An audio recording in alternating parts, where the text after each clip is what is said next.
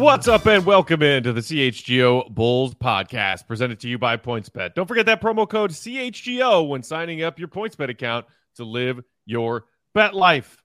Hope everybody had a great weekend. Welcome back. I'm Peck. You can follow me on Twitter at Bulls_Peck. My guy, Will the Goat Gottlieb, is at Won't Gottlieb. Big Dave at Bow, BAWL Sports. We are CHGO_Bulls. And very excited to bring y'all today somebody we're all excited to talk to ourselves. One of the best NBA cap and contract experts out there. You can catch his work on sites like SpotRack. Also, the NBA Front Office show on YouTube, their YouTube channel. Check it out. Subscribe if you aren't already. He is the one, the only, Keith Smith. Follow him on Twitter at Keith Smith NBA. Keith, welcome to the pod, man. How are you?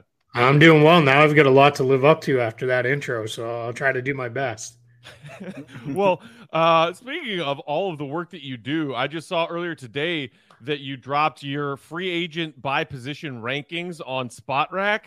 Man, how long does it take you guys to compile all of those lists? Because there's a lot in there. Yeah, it probably takes me. I obsess over the rankings part of it, so longer than I should admit. When like I'm ranking like power forwards nobody cares about in the 20s, like that part's just my own obsessive broken brain. But I to actually, once the rankings are done, write it up, couple hours on each one, and then to put it together with the gentleman who actually does all the real work on SpotRack. I think it takes him probably about 45 minutes to an hour or so. Keith, to do what you do, you have to have a real deep love of the game of basketball. So I'm curious as to where your love for that kind of started and what made you say, hey, I can focus in on this aspect of the game. Yeah, my love for the game started. So I grew up in just south of Boston, on the 80s and 90s, Larry Bird Celtics. So it was very easy to fall in love with the game. For me, it was my family's wintertime sport. Like they all loved it. My dad, about as soon as I was old enough to reach a 10-foot rim, put a hoop up in our driveway. And I had a lot of time. My dad traveled for a living. He was home like one weekend a month. My mom was working her job. So I had a lot of time after school by myself. And the great thing about basketball, it's one of the only sports you can do by yourself to practice. So that was where I really fell in love with the game. The contract stuff grew out of, I was that kid, you give me a new copy of Madden or NBA Live back in the day, the first thing I did was like, I got to fix all the rosters because I can't play with it wrong. Right? And these were in the days before you popped online and downloaded a new roster, right? Like you do now. Like that didn't exist.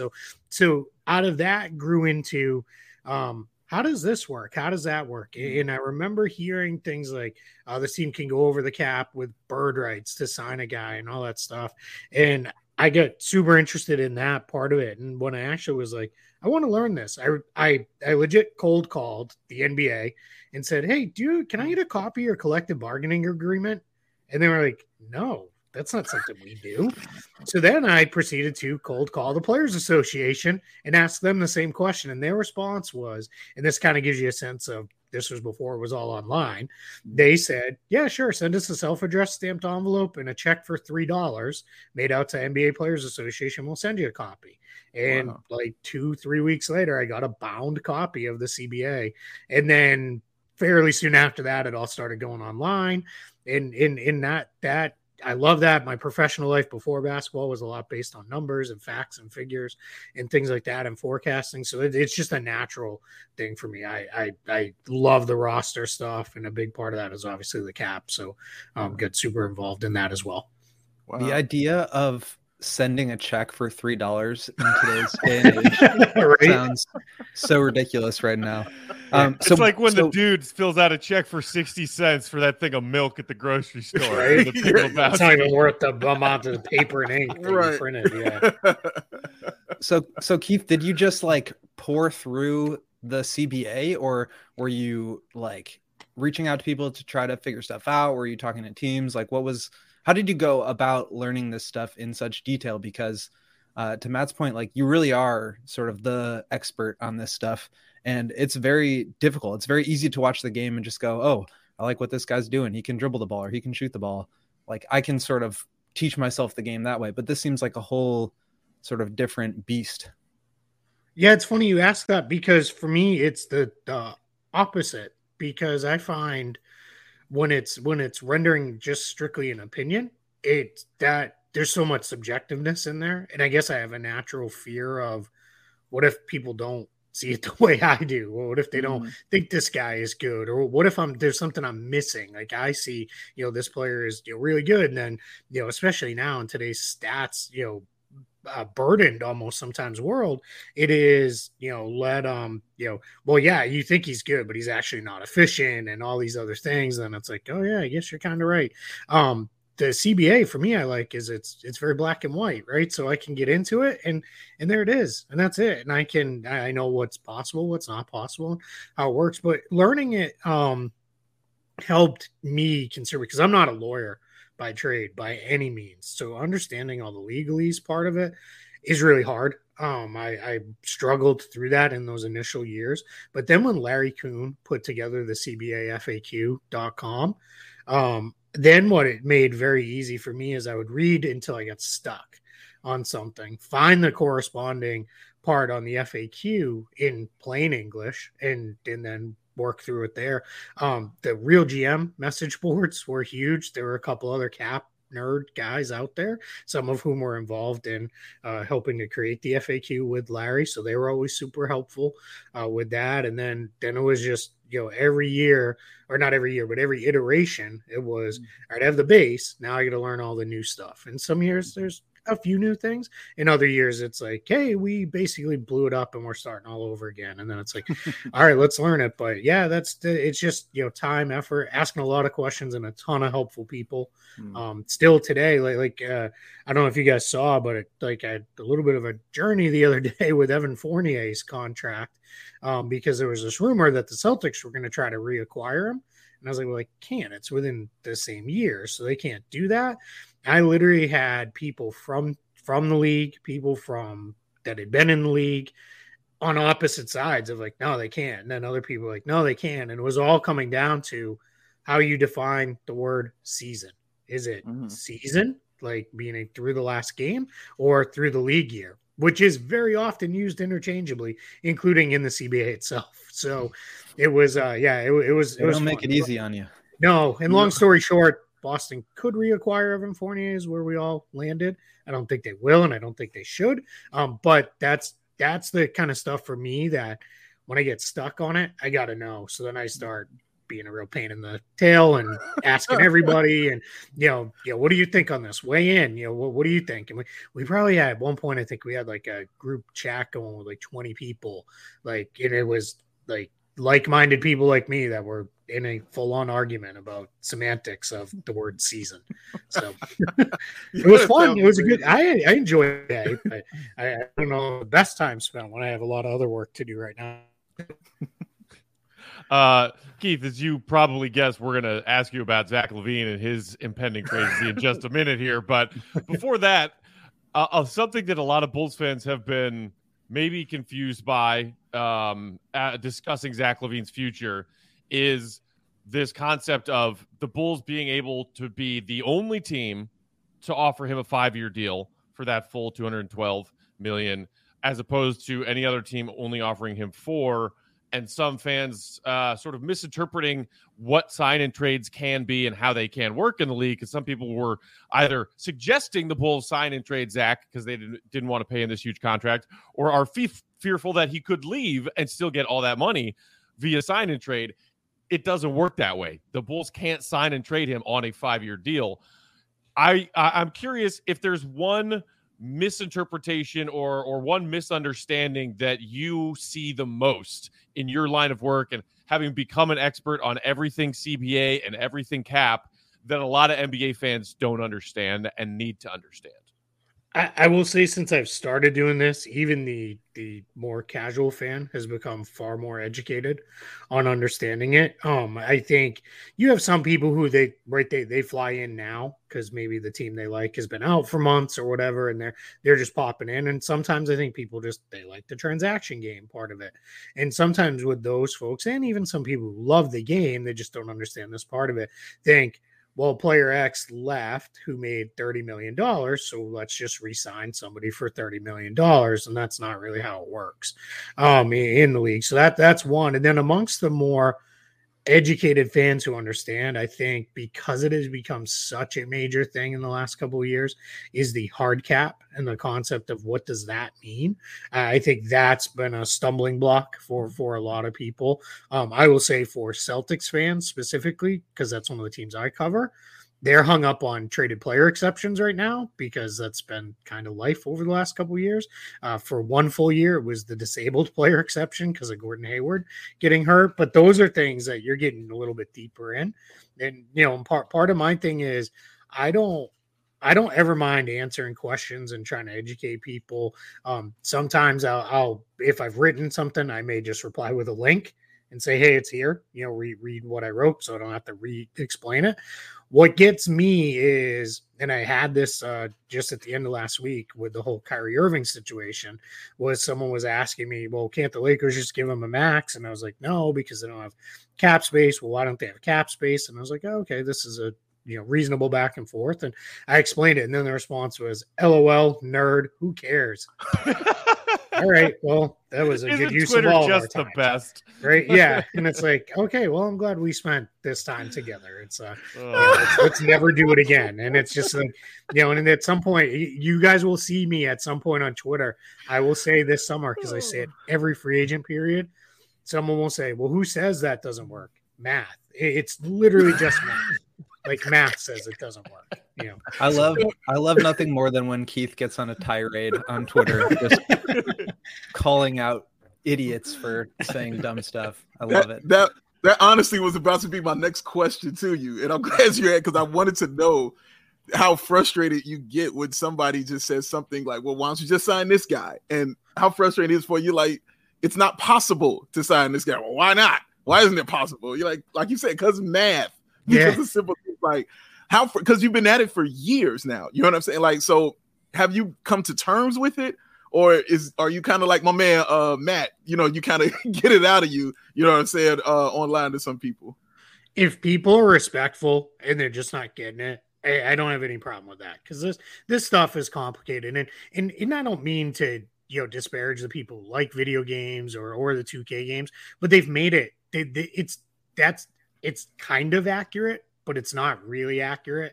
And that's the thing. I think in some ways that's ruined stuff for people. And sometimes if I'm feeling a little snippy, I'll be like, because you can't turn the cap off. Like, it doesn't work that way. I get frustrated when people get, either they are being, like purposefully obtuse, or they're being, if they're ever being, disrespectful, then I get frustrated. That's when, as Will said, I have no problem quote tweeting someone and letting a whole bunch of people see, hey, if you want to be a disrespectful idiot, be a disrespectful idiot and let the whole world see it. Like, let's go. Not that the whole world follows me by any means, but let's let everybody see that follows, because let's go. And that's where the people, I can't tell you the number of times I'll get a response back. You don't have to quote tweet me now. Look at all that stuff. Well, you didn't have to be a jerk, so we both made decisions today. Oh, yeah, you got it in you, Keith. I like it. I like it a lot. I can be pretty petty at times. Like I said, I grew up just south of Boston, and there's nothing we like better than getting in a fight. Yes, sir. Yes, sir. You want to come? We're happy to come with a fight for you. We say, how about them apples? I got you. Pretty much, yeah. So, Keith, before we dive into the Zach stuff, in case there are any of our listeners out there who just want like a really quick refresher course on some of these terms that we'll be using, can you just kind of quickly, dictionary style definition, like what is the cap, what is the hard cap, what are teams in the tax, and what is that space of the apron in between, and what does that NBA cap project to be and that hard cap project to be in this upcoming 22-23 season? Yeah, so the salary cap for this year, the most recent projection provided by the NBA was 122 million. That's the same for every team. That's another thing that comes up sometimes. I think people think, I think the NFL because they've done some things where you can roll over cap space and the like. Doesn't work that way in the NBA. Everything essentially, to some extent, resets cap wise on July 1st when the league year flips over. So 122 million salary cap.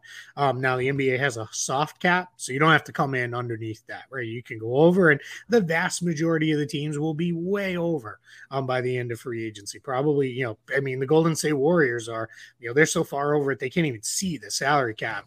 Never mind the luxury tax line. Now the luxury tax line for this year projects to be 149 million. What happens is if you're a first-time taxpayer, you get it with a penalty of $1 for $1 penalty on that. If you a repeat team, which means it's a little bit of a misnomer because it's not just your second year. You have to be in it 3 or 4 years. And then on that fourth year, it triggers. But those penalties, pending how much you're over the tax line, they can go up, and it can be almost as much as almost $5 per dollar over. That's why when you hear things like the Warriors sign somebody for $2 million, but it's going to really cost them 10, that's why, because they're paying the stiff penalty on that. The tax apron, or otherwise known as the hard cap, is about $6 million above the tax line. So about 155 million. It'll go slightly more than that, but it's right around that amount. Now that tax apron only comes into play. You only really care about that if you are a hard cap team. The only way you become hard capped is by doing one of three things. Either you use the biannual exception, which for Bulls fans, not available to them because they used it last year to sign Tristan Thompson. You can acquire a player via sign and trade. That would hard cap you as well at that 155. Or you use the non-taxpayer mid-level, a portion of that's equal to the taxpayer. So I'll break that down, make it super easy. You use about 10.4 million of that. Is the full taxpayer. If you use 6.4 million of that, you're hard capped. So you'll still have that. But if you're hard capped, you're fine as long as you stay under the hard cap amount. It's basically set there to basically say, hey, there's a limit to what you can spend or what you can acquire players for if you're over. For example, the Warriors are way over that hard cap line, so they can't take in a player via sign and trade. They don't get the biannual exception, and they're only going to get the taxpayer mid-level to spend. So that kind of hopefully gives you a good range of what we'll be talking about on these different things. And so you broke all that down very eloquently. Thank you for doing that. I'm curious now if you can sort of like reframe that into where the Bulls are with their cap sheet right now. A lot was made of Arturas Karnisovas and Mark Eversley's ability to operate above the cap in last offseason. Right now, I think, and correct me if I'm wrong, they'll be below the cap before they re-sign Zach LaVine. So I want to get your thoughts on that, but just sort of framing it before they do anything, where are the Bulls right now in terms of cap space? I'm glad you asked it the way you asked it, because in terms of actual salaries on their books, they'll probably be below the cap. But there's a thing that comes into play in the NBA called cap holds. And what a cap hold does is that essentially is a placeholder amount for a reasonable estimation of what the player may get paid. So in the case of Zach LaVine, he's coming off a 19.5 salary, I believe. So he has a cap hold of 29.25 million. And what those cap holds do, why they're there, is I think even the most casual fans understand to re-sign your own free agents, you can go over the cap. What those cap holds do, though, is they're not going to let the Bulls spend up to that 122 million cap, then re-sign Zach LaVine. So that cap hold applies against the cap space. So in all reasonable purposes, the Bulls will, as long as they have Zach LaVine on their books, they will function as an over-the-cap team. This summer, they will not have cap space to go sign players, but they're under the tax, and they should have enough room to re-sign Zach LaVine and then do some other work and fill out their roster without triggering the hard cap, or maybe even going into the luxury tax. That kind of is dependent on what they do with couple more of the fringe roster guys like Matt Thomas, Troy Brown, those kind of players. Matt Thomas, by the way, was in our building today at the Dalen Terry introductory press conference. We'll get more into the Dalen Terry stuff tomorrow, but I did see Matt Thomas and Marko Simonovic there today. Big ups to them both. Yay! New Dave would be very happy about that one. I was over the moon, Will. Oh, it's a great day for basketball, sir. Oh, Keith, I'm curious to know how do you rank the Bulls front office and how they handle these contracts and how they make these moves? And do you see them as very smart, very shrewd? Where do you kind of rank the Bulls front office in those terms? Yeah, it's funny. If we were having this conversation a few days into free agency last year, I might have answered this very differently because I didn't really like the offseason that they put together. I was not a big fan of the DeMar DeRozan edition, the Lonzo Ball one. I didn't have as much issue with that, but it was really the DeRozan one that kind of threw me. And I'm perfectly happy to say I was wrong. Right, DeRozan had plenty left in the tank, and I thought their team came together quite well this past year. So I think what's hard is we have one cycle to judge them on. One off season, one trade deadline, one draft. So we're kind of through one cycle of it. So I think now what we're kind of looking at is what is their long-term vision for the roster, because that'll start to come together a little bit more so now, whereas it had been kind of we could see the short-term vision with that. So now we're seeing all right, this is where we want to go long-term. We'll start to understand that a little bit better. I also think, too, they came in with some things on their plate that weren't really their decisions, right? So you got to either work with those or work around those. That's the case with any new front office.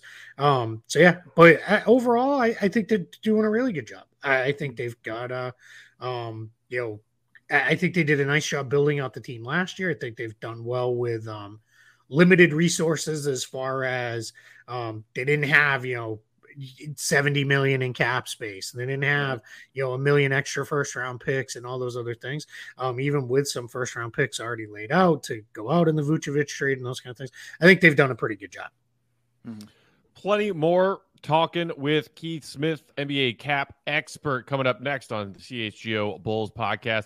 But first, I mentioned it at the top of the show. Today's episode brought to you guys by our dear friends at PointsBet. And the best way to support CHGO is to download that PointsBet app and use promo code CHGO when signing up. If you do that right now, you're going to get those 2 risk-free bets up to $2,000. But that's not it. If you make that $50 or more first-time deposit, you'll receive a free CHGO membership, which unlocks all of our amazing web content. You'll even get a free shirt of your choice from the CHGO locker. We just dropped some new merch in that CHGO locker a few days ago. That's 2,000 in free bets, a free CHGO membership, a free t-shirt for the CHGO locker, all for just making that $50 or more first-time deposit at PointsBet. And don't forget that promo code CHGO when you sign up. So what are you waiting for? It's time to elevate your live betting game at PointsBet. Once the game starts, don't just bet. Will the thrill. Tell them what you do. You live your bet life. And there it is. All right, Keith. So I think the big question on the minds of Bulls fans as we are just a couple of days away from free agency now is, assuming they do, offer Zach LaVine that max contract and he says yes, and that part is taken care of, to-do list 1A check. Then Bulls fans wonder what other resources, what other kinds of things can AK and Mark Eversley do around the fringes to still improve the talent on this roster, because this is a team that after key injuries to a couple of guys went from sharing or holding the number 1 seed in the East for the first 2/3 of the season all the way down to the 6th seed and had a pretty, whimpery exit, losing to the Bucks in 5 in the first round. I think everybody believes that this team, in addition to just retaining Zach LaVine, needs to add talent. How can they do it after signing Zach to that max contract? Yeah, part of what's going to answer that question is the willingness of ownership to dip into the luxury tax. If they're willing to do that, then they have the ability. It'll get a little bit tight, but they're not necessarily sitting on like 5, 6, 7 open roster spots if they re-sign LaVine, because I have it as, they're guys who are under contract. I think Tony Bradley probably opts in, would be my guess on it. That's my read at the moment. And then you re-sign LaVine. You've got Dalen Terry. You've got 2, 3 roster spots to work with. If they're willing to go into the tax, what the Bulls could do then is they could use the full mid-level, which gives them that 10 point. It's about 10.3 million in spending power to go get somebody, or they could use maybe just a portion of that you don't have to necessarily use all of it. You could use 7 million of it or something, and then fill out your roster, likely like most teams do, with a couple minimum signings on the very back end, and that would keep them just into the tax. If they don't want to go into the tax, then you're looking at LaVine, Terry, running it back with a handful of minimum signings around those guys. Neither way is right. Neither way is wrong. I think this year, because of the lack of overall spending power, you're going to be able to pick off a handful of good vets on minimum type deals. I think they'll be able to do that. I think, their status as a if everybody buys into, all right, healthy, they're a contender, then that helps you get veterans for the end of the bench too, right? Because veterans always want 2 things. It's knowing if I'm taking a minimum, the money's the same everywhere. So then I want to play and I want to win. Those are the 2 things I want. And I want to be a part of it and I want to win. Yeah, I mean, you might be able to get a guy who doesn't really care about the playing time, but then you can always get those guys. So I'm not really overly concerned about that. So I think they have a chance to fill this thing out pretty good. And that's before you obviously get into any trades or anything like that. And they could obviously, there's all sorts of things they could do there, but just, with straight signings, that's basically the position you're in. So my guess is re-sign LaVine to his full max, use probably a pretty good chunk of the non-taxpayer MLE, that 10.3 million, fill out with a couple minimums, and that's your roster to start the season. And so to clarify, they are not able to use their biannual exception because they used a portion of that on Tristan Thompson last year as a buyout candidate. Yep. They will have upwards of 10.3 million in the MLE, but don't necessarily have to use the whole thing. And then they've also got a $5 million trade exception via the Daniel Tice sign and trade, which happened last year. During free agency, would they be able to sign multiple players into that mid-level exception? Yeah, you can break that up any way you want. What's become a very popular thing for teams to do over the years, and I believe, let me double check because I don't want to say something wrong here, but I think I'm right on this. Yeah, the Bulls did that last year. They took that, and that's actually, but maybe this isn't the greatest thing to say, but that's how they signed Marko Simonovic. They gave him a chunk of it. Maybe they should have done that for Ayo Dosunmu instead of the 2-year deal with him, but that, that's water under that bridge has already gone through. So it is what it is. But yeah, you can break that up. You can break that up any way you want, as long as the contracts fit within that. And the reason why you use some of it is in order to give a minimum that goes longer than 2 years, you have to use cap space or a part of an exception to do that. So what teams have regularly done now is they'll carve out a chunk of that for like 2nd round picks and those kind of things. I know the Bulls didn't have a 2nd rounder this year, if I remember correctly, right? So they don't have one until like 2045 at this point. Oh, and this year one of those years, and there's the forfeit year, right? Right. But with that, so that's a whole other thing. But yeah, that's that definitely happens. The one thing, you're absolutely right on the biannual. If you used any portion of it, you don't get it the next year. So they used a portion of it. I think the reason why they did that last year was reading the tea leaves a little bit, saying, if we re-sign Zach LaVine to a max contract, we're going to be so close to the hard cap anyway, we won't be able to use it. So might as well try to bolster our front court now and go forward with that. And I think they read that situation correctly, maybe not the correct signing, but situation was read correctly. And then the the trade exception, the important thing to note there is that can't be used to sign players. You can only use that to get players via trade. So yeah, and the important note on trade exceptions is their contract has to fit within the trade exception amount. So it'd have to fit within that $5 million. Now, one of the things Bulls fans have been talking about a lot is getting Rudy Gobert. That's been a big thing among Bulls fans, is getting Rudy Gobert on this team. I don't think Matt, Will, or myself thinks that was going to happen or ever going to happen, but Bulls fans wanted it to happen and wanted to go down. Now, he comes with that big, huge contract, the $40 million that he makes. Can you kind of explain what the cap ramifications would be of a Rudy Gobert trade? Yeah, so you have to match salary in a trade. This is one where it's you can't just this. I always like to say that this isn't Major League Baseball where you just hey, we're going to trade you 4 prospects who make a total of $1 million together for your $30 million outfielder, and off we go. It doesn't work that way in the NBA.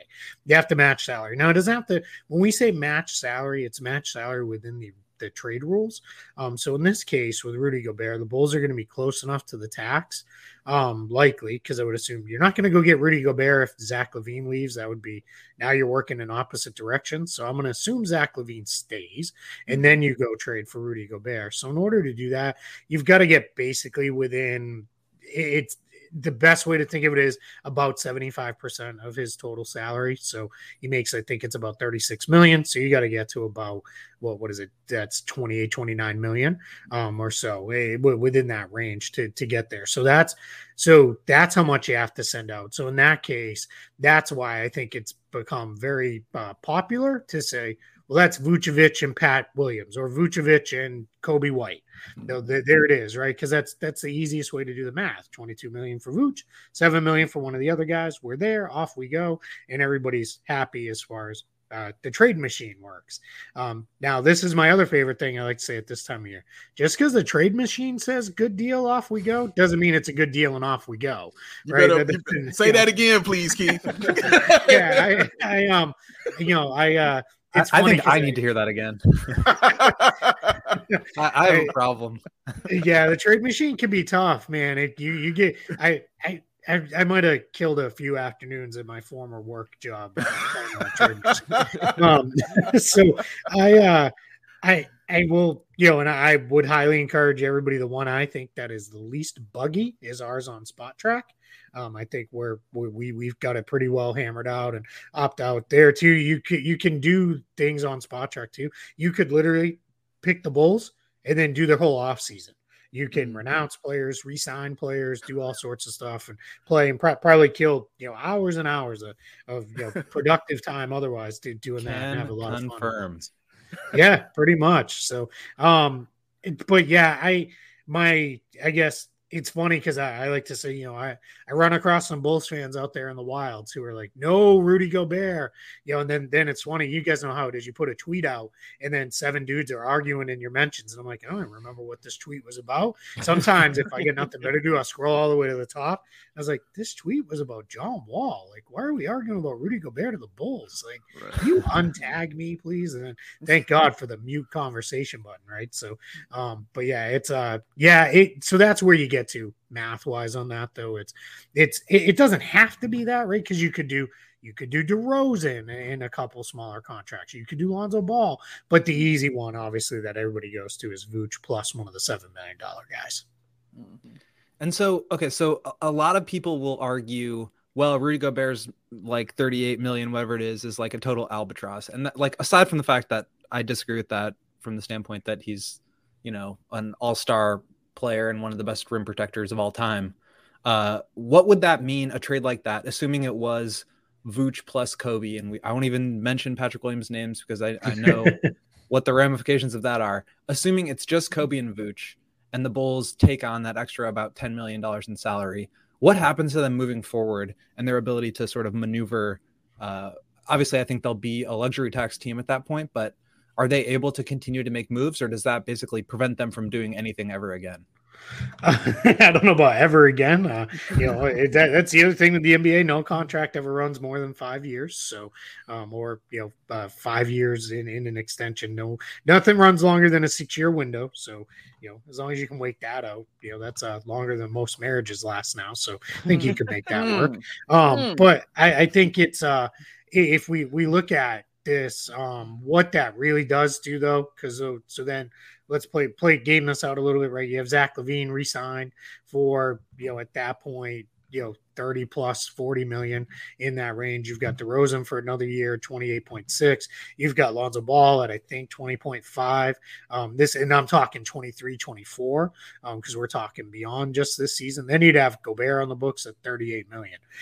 So you're basically kind of locked in for at least a couple years. That's your new core. Now that'll flip. You'd likely be a tax team, as you said. So then you'd have the taxpayer MLE that year moving forward.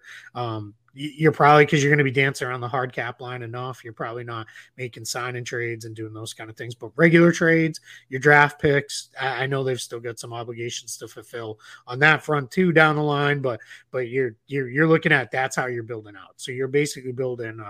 It's not quite the lock into 3 stars and that's it kind of approach, but you're kind of saying, all right, we've kind of got our four guys, maybe 5 if Patrick Williams continues to develop, and then we're going to fill out our bench with minimums and the exceptions and kind of go from there.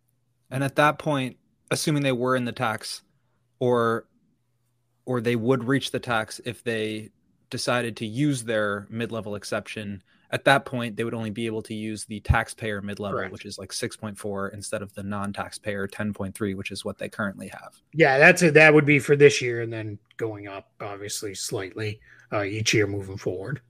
So all that to say, there is some flexibility to add players, even if they add Rudy Gobert and are locked in for a few extra seasons with that core of Zach, Gobert, DeMar, and Patrick Williams. Yeah, and I would put Ball and Caruso in there too, right? Sure. I think, because you'd have them. Yeah, I think that's one of the things that maybe is getting a little bit lost when I see some of the discussion is it leaves us with 4 guys. I hear that a lot and read that a lot, and that's not really true. You're probably, you still have 6, 7 guys. You're still in decent shape as far as, all right, well, we've got a pretty good starting 5. I would assume one of the better ones in the league. And I'm not saying, this is why you make the Gobert trade or don't make it, but you've got a pretty good starting 5. You've got a couple depth guys, and then you got to fill out around those guys, and you'll be okay.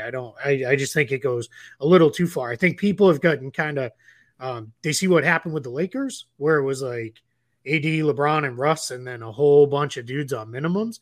Well, that's how you don't build a team, right? Because that's too hard. You're not going to find 12 productive players on minimum contracts, which is virtually impossible. Even if they nailed a few of those signings, right? Carmelo ended up being a great signing for them. He was really good. Malik Monk was a great signing, really good.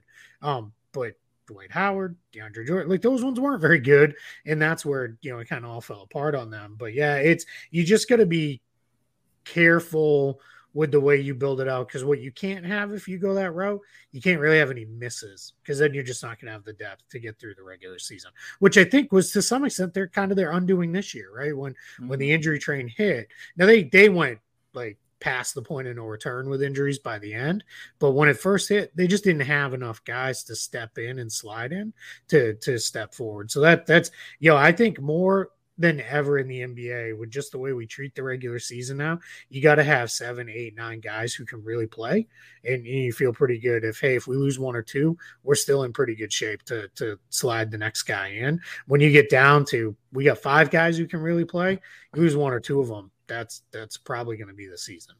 All right, Keith. I have 1 or maybe 2 more names I want to throw at you to get your take on what you think is going to happen with them from a contract standpoint this offseason. But before that, Big Dave. Yes, sir. Shout out the Athletic Greens, would you please? I shall shout them out very, very hard, sir, because they have those 75 high-quality vitamins, minerals, whole food source superfoods, probiotics, and adaptogens that help you start your day right. That special blend of ingredients that support your gut health, your nervous system, your immune system, your energy, your recovery, your focus, and your aging. All the things you want to help. And it costs you less than $3 a day. is cheaper than getting all the different supplements yourself, and you're investing in that all-in-one nutritional insurance. Lifestyle friendly, gluten-free, Matt's favorite, dairy-free. It contains less than 1 gram of sugar, no GMOs, no nasty chemicals or artificial anything. And it does all this while still tasting good, and it supports better sleep quality and recovery. But don't just take my word for it. Don't take the word of over 7,000 5-star reviews. Take the word of that man we call the GOAT, Will the Thrill Gottlieb, because he is down with the Athletic Greens, aren't you, Will? I'm going to keep it real short today because I want to just keep picking Keith's brain here. But I'll say this. I'm glad I am on the Athletic Greens train, because otherwise there is no way I'm retaining all this information that Keith is giving us today without that mental sharpness that I get from my daily Athletic Greens. You hear that? Mental sharpness? Sharptitude.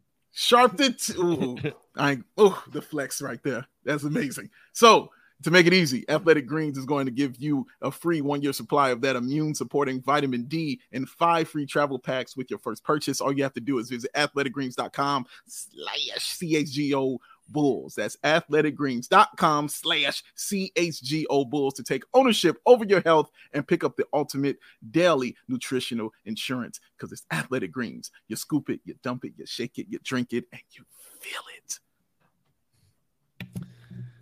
All right, so Keith, a name that's been going around a lot over the last few days is PJ Tucker. Quality vet, can give you things on both ends of the floor. The Bulls could certainly use his work on the glass. They certainly could use his corner threes. The Bulls were one of the worst corner three shooting teams in the NBA this past season. It was certainly one of their undoings as they got bounced out of the playoffs. Mark Stein said he's hearing a lot that 3 years, 30 to the Philadelphia 76ers is the most likely outcome for PJ Tucker right now. Just curious if the Bulls and potentially other teams are still capable of throwing something similar at PJ Tucker using the full mid-level exception. And if, kind of going back to what you were saying about the Lakers, paying a veteran role player a quality mid-level exception and using all of it on one quality vet like that, as opposed to breaking it up, is something you see as a solid strategy. Yeah, if you're going to use it all on one guy, it's going to be the right guy who fills a need for you. For where the Bulls are hoping to go, it needs to be somebody who can be on the floor in a playoff game for 25, 30 minutes a night if necessary. I don't think you can use it in that position on one guy if you're just, we think he might be pretty good. I think Chicago is now, you're not in the developmental prospect game anymore. Not with the guys who are on this roster right now, not with the re-signs of Zach LaVine. You're in the let's try to go win. So you got to be getting somebody you feel confident can be in there. That could be PJ Tucker. Challenges with PJ Tucker, I think the 330 is being thrown out as just, that's very easy math for everybody, right? 10 million a year. Off we go. It's probably going to be closer to 332 and a half is my guess, because he'll get the most he can get out of that. I think the Philly connecting the dots is being done because James Harden's there, Daryl Morey's there. Those guys go back to their Houston roots together. I don't think Miami's going to let him go without putting up a fight, though, too. But yeah, I mean, I think if PJ Tucker says to the world at 6 p.m. on June 30th, hey, I'm open, let's talk, I think you're going to have 10, 12 teams at least. They're going to say, hey, you want to talk full mid-level money? Whether that be through cap space or just through, hey, that's what we can actually offer you. I think you're going to have a bunch of teams, because I think he may be one of the most plug and play guys in the entire league. Hey, go out there, play defense, and hit corner threes. Like, it's not, I'm not making it out like it's easy to do, because if it was, I'd be doing it, but and I certainly can't. But I think it is, it's easy to say, all right, we know what he is, right? There's no projecting what PJ Tucker might be in a new system or anything like that. We're going to put him in. He's going to do what he's done for a decade now. So I think that is, they'll have competition, but Miami loves him. So I'm not going to count out the Heat and, trying to retain him, but yeah, he's going to have a market for sure. If they're serious about it. Now, if we start hearing, that Well, let's be realistic, right? At 6:05, PJ Tucker's close with somebody else. That means PJ Tucker is only having a couple meetings, and that's where it's going to go. Or very likely, let's not be naive, he already had a couple meetings that we're not going to talk about until it's proper time, and that's where it goes. Because nobody enters into multi-million-dollar contracts in less than 5 minutes. It doesn't happen. I mean, some team out there better get in trouble for tampering this summer, yeah, right? Yeah, I mean, maybe. If they're going to actually enforce that rule and stick the Bulls with a penalty, they got to penalize somebody else. That's that right. was where, it was funny. I laughed when, I don't know if you guys saw it, but there was a report from Josh Robbins of The Athletic that Bradley Beal said to him on the record, like, yeah, I've already made my decision. And a bunch of people were like, oh man, what do you think? What do you think he decided? I'm like, well, if he's saying it on the record, I hope he decided he's going back to the Wizards, because otherwise we're talking tampering a month out. And that's a whole other ball of wax problems there. So here's my thing with the tampering is I have long since believed if the player is a pending free agent, the minute his team has played their last game of the season, you ought to be able to talk to whoever he wants. Can't enter into any kind of legal agreement until it's time, but talk to whoever you want, because what difference does it make? You're a free agent anyway. I don't have any problem with that. The guys who are under contract for 2, 3, 4 years, 5 years, some of them, no, that's not cool. That shouldn't be a thing, because guy just signed. But that's all I could do an hour on that, and I know nobody wants to hear it anyway. I'll make my wife listen to it later. It's all about that new league year. So, Keith, you mentioned the full mid-level exception and how that would work with PJ Tucker. Obviously, PJ is like the kind of guy who's not going to go to anything less than a contending caliber team. I wonder how many teams there are. Ideally, we're throwing the Bulls into this category here of teams that could realistically compete if they had a PJ Tucker. What just like most likely scenario, how many other teams that could be in that contender category are going to be competing for a guy like PJ Tucker or TJ Warren, or I don't know, is Gary Harris somebody who's going to get that full mid-level money? How many teams are in that boat right now?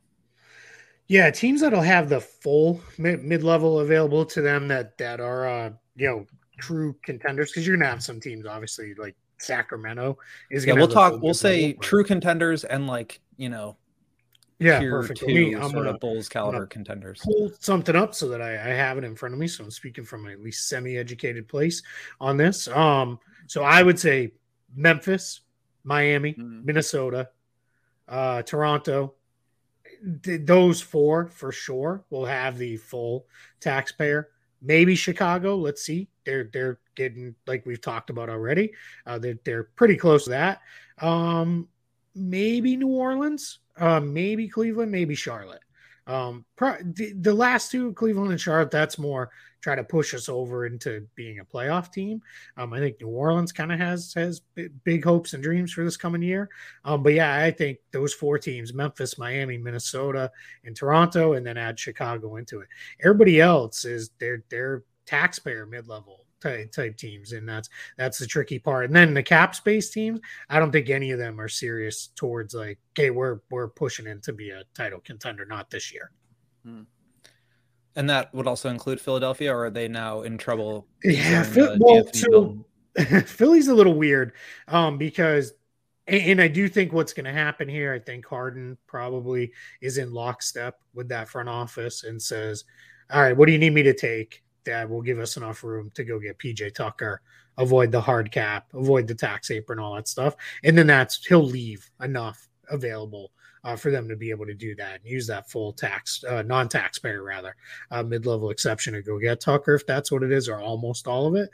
Because I think Harden is, it seems like they're making decisions together there in Philly with all this reporting of he'll either opt out and do an extension, or he'll opt out and take less money maybe and do that kind of stuff. I think Harden has hit the point in his career where it's like, I just want to win. So if I need to take $5 million less in first year salary, so be it. I'll figure it out. It'll be fine. I'll spend one night in instead of one night out on the town, and I'll come out even. I don't know, kid. Yeah. Well, he'll get PJ Tucker to pay for that. Oh, okay. All right. Yeah. There you go. Keith, I'm curious. Obviously, the biggest story in the NBA over the last few days has been this report that with his decision on his option looming, Kyrie is getting closer and closer to bolting out of Brooklyn, wants to go to the Lakers, but the Lakers can't put together any kind of package that the Brooklyn Nets would be remotely interested in. And then on top of that, well, if Kyrie bolts, then KD is going to come to the Nets and demand a trade, even though he's just beginning a fairly large contract. There are other pieces of that Brooklyn Nets team, if they were to blow it up, that I think Bulls fans could say, hey, we can use that piece. Yeah. I'm thinking, shooters like Harris or Seth Curry. I'm thinking a big like Claxton. What do you think is the most likely outcome of all of this drama going over in Brooklyn? And do you think that there is a real chance that team is completely blown up by the time we kick off the 22-23 season? I think there is a chance it is, let's say, partially blown up. I think the big name guys, the ones who would push them towards being a title contender, I think your chance they're gone. I think some of the other guys that like you use Nick Claxton, I think then it almost becomes a little bit more of a priority to try to keep Nick Claxton, because then I think what you're trying to do is, all right, he's young enough that we can sign him and he can be part of whatever this rebuild is going to look like. Because it's very clear if you're just going to lose Kyrie, which maybe is the way that goes, then you got to trade. If Kevin Durant says, I want out, then you trade Kevin Durant. You're looking for multiple young players, multiple draft picks, and you're basically doing a full reset of where you're at. And then you're looking at, all right, well, Ben Simmons is maybe still young enough. We can figure that out. Nick Claxton, young enough. We can get him re-signed. But then, yeah, you're right. You're probably saying, all right, well, what good is Seth Curry as a really good perimeter shooter doing on this team? If we're rebuilding, I kind of look at, I don't know if you guys are baseball fans at all, but I kind of look at it as the old saying of, there's no point in having a good closer on a bad team, right? Because what is there to close out? Right. Might as well just move that guy along. I look at it as, there's no reason to have a shooting specialist on a bad team. What are you trying to win? Like, you're not trying to win anything, so you might as well move the guy along. And we know there's always a market for shooters. So, I think that would be, interesting. I think you've got a guy like Patty Mills who's sitting there right now saying, like, hey, would you tell me what the heck is going on here so I can decide on my own option?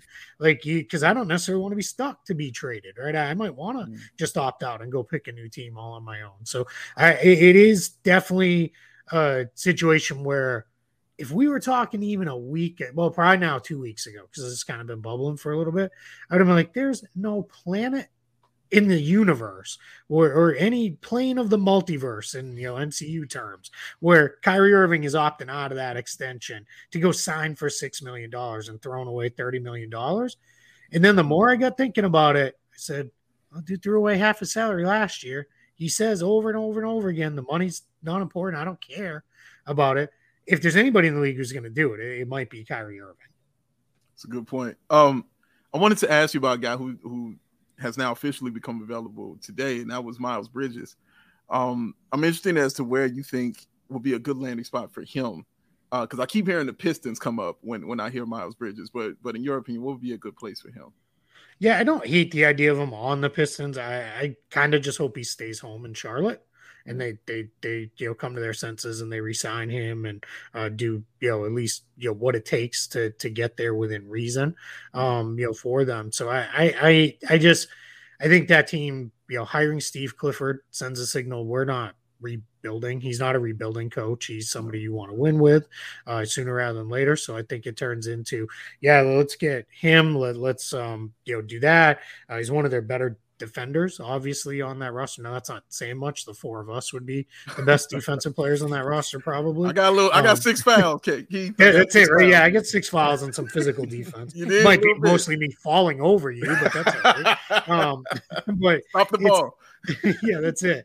I do think it's it is important too that you retain your own when you're in that position, because what message are you sending to guys like LaMelo Ball if you're it's too much money, we got to let him walk? Like that gets crazy. But if he leaves, I think people are connecting. He went to Michigan State, Detroit, like that. Right. Sometimes those connections aren't real, right? And then other times they are very real. So I'm not sure, but he's definitely an interesting kind of guy to keep an eye on, because I'm a big Miles Bridges guy. I think he's become a really, really good player. Here's something I don't think a lot of people realize. He averaged almost 4 assists per game last year, which as a playmaking forward is a pretty good number. for him, considering when you think about how much time LaMelo Ball, Terry Rozier, and Gordon Hayward have the ball in their hands. Him averaging 4 assists per game is a pretty good number. Yeah, him being their leading scorer, and it wouldn't make sense to me why you would pay Hayward all that money, but you wouldn't give it to Miles Bridges, who is clearly the running partner for LaMelo. So I don't know what's going on over there. Yeah, we're 2 years now into that Hayward contract, and I think Celtics fans are like, "Yep, that was how it was gonna go." Like you got 2 years when he plays, he looks really good, and you're really excited about what he and your team might be, and then you don't see him for 2 months at a time. Like it's just that poor guy. Since signing with Boston, I don't know what happened to him injury wise. I don't know what deal with the devil he made, but it's come back to Colin now, and he's in tough straits. Keith, I'm curious about another restricted free agent. It seems kind of like maybe we're seeing a trend here of like 24-year-olds on restricted free agency starting to move teams with obviously Lonzo last summer and Lauri Markkanen, Miles Bridges potentially. But the guy I'm interested in is DeAndre Ayton. He's been another, like, what can the Bulls do to possibly upgrade their center position? I want to go get DeAndre Ayton. But there are some complications with how that would work in terms of base year compensation. Is there any world where a trade like Vooch for Ayton could work? And where do you see Ayton realistically ending up? I like how Will's like, I don't know anything about the cap, and then he throws out base year compensation. Like I'm setting you up to sound smart, Keith. Hey, no, I appreciate it, man. So base year compensation only really comes into play in a sign and trade with players who are getting a significant bump in salary. And essentially what it does in the case of Ayton, I'll make the numbers really easy. 30 million max salary for him. That's the number. Let's just use the Bulls for the example. That's the number the Bulls need to be able to bring in. But on the Sun side, he only counts at 15 million. In outgoing salary. So that makes that imbalance very hard to make trades work unless there's an exception involved or you're trading the player in the cap space. So in the case of the Bulls, you could say, all right, we're going to send Vucevic back. But that math doesn't necessarily work for those two teams, right? The other challenge is, again, if you're signing Ayton, you're probably doing that because you're re-signing Zach LaVine. Now you're going to be getting really close to that hard cap line. And if you're hard capped, remember, you can't bring in a player via sign and trade. That includes if the trade makes you over the hard cap. They figure all that after. So what they do is they plug all the numbers in and then they say, you'll be over the hard cap. So you can't do it. It's not allowed. It wouldn't be an approved trade. So that's where those imbalanced trades get really, really difficult. It would probably be if they wanted to do something like that, you'd have to go involve a third team to say, hey, we got to move a little bit of money around on both sides to get that third team involved. So the Bulls are sending out enough, but the Suns are bringing back what they can bring back. But in the general framework, I don't hate the idea of Ayton for Vucevic just as kind of the primaries of a trade, because I think you could craft something that makes sense there for the Suns. The challenge is the Suns, I don't think, even if they're going to let Ayton go, they're not going to let him go for nothing. So it's going to have to be a sign and trade or something because they're in a position where you can't really replace him, functionally if he leaves. And that's where it gets really difficult. Last one, Keith, and then we'll let you go. As we are just a couple days away from free agency opening, everybody knows that it's pretty much just a handful of small market teams that have real money to throw around as far as, cap space. We met, a Big Dave mentioned Detroit and Bridges. Detroit has money. Indiana has cap space. Orlando, San Antonio. None of these are top tier free agent destinations. And simultaneously, there aren't really that many top tier star player free agents in this free agent class. Zach, among the biggest. Beal is most recently reported expecting to sign a big new contract to stay in Washington. Harden probably staying in Philly. Do you think NBA fans need to prepare themselves for a fairly low-key free agent summer compared to some monsters we've had in recent years? Or do you still think that even though it's small market teams, even though the free agent class isn't as star-studded as some, that there's still going to be some big wild waves happening in the first week of July? Yeah, I'm gonna use what you said, because I'm gonna twist the words just slightly on that. And I think free agent summer, yeah, relax on that. That's probably not going to be big stuff. But we've been calling it on my show on NBA Front Office show. We've been calling it summer of the trade, because I think we're going to have a whole bunch of trades. I think if you could get teams to be really honest, I think there are probably 10, 12 teams that are looking at it and saying, why not us next year? Celtics, Warriors, they're not inevitable. These are not the Warriors and the Cavs where everybody kind of was like, yeah, we're all playing for second in our own conferences unless something really crazy happens. I think teams are really looking and saying, we can be them next year. We can beat that team. We can get there. And I think now those teams in general don't really have cap space, but they can make moves via trades. And I think you have teams like Orlando, Detroit, some of those others that may still be in their own rebuilding curve, willing to say, hey, we'll help a trade go through as long as we get a young player we like, we get a draft pick, something like that. We'll help facilitate these trades. So I think we are going to get, I mean, obviously, if we get word a couple days from now that Kyrie Irving is going to the Lakers, no matter what, like, get ready, because that's going to set off who knows what, right? All sorts of madness. But even if it is, hey, everybody came to their senses and he's just re-signing with the Nets, I still think we're going to get a lot of player movement. It's just not going to happen through signings. It's going to happen through trades. I think we've got a lot of teams. And I think teams now are being very smart about saying, we don't want to sit in the middle. It's not like just making the playoffs. Maybe if we haven't been there in 4 or 5 years, like the Kings, right? They'd love to just get there, right? Yeah, or the Bulls last year to some extent, right? Like, just get us back there, right? I want to play meaningful games in April, right? That is important, that everybody should have that goal within a window. But I think you have some teams that are like, we've kind of done it. Like, we didn't go anywhere. So let's really bottom this thing out. Let's tear it down and let's rebuild. And I think that's where that opens up all those trade possibilities. So I think we're in for a really fun summer, even without necessarily a whole bunch of major free agent movement. I love that. Let's get crazy. Keith, thank you so much for your time and your insight, man. Bulls Nation, if you aren't following Keith and his incredible work covering the NBA, caps, contracts, and more, you need to check him out. Check out his work on Spotrac. Also on the NBA Front Office show on that YouTube channel. Subscribe to them if you aren't already. And follow him on Twitter at Keith Smith NBA. Keith, thanks so much for joining us, man. We and our listeners just learned a hell of a lot and are now prepared for free agency to start. I appreciate y'all. Thanks for having me. All right, y'all. Well, that's it for today. We are back tomorrow in studio, Tuesday, 3 p.m. Chicago time with another live episode for you. Until then, for our guests Keith and Will and Dave, I'm Matt. See Red be good.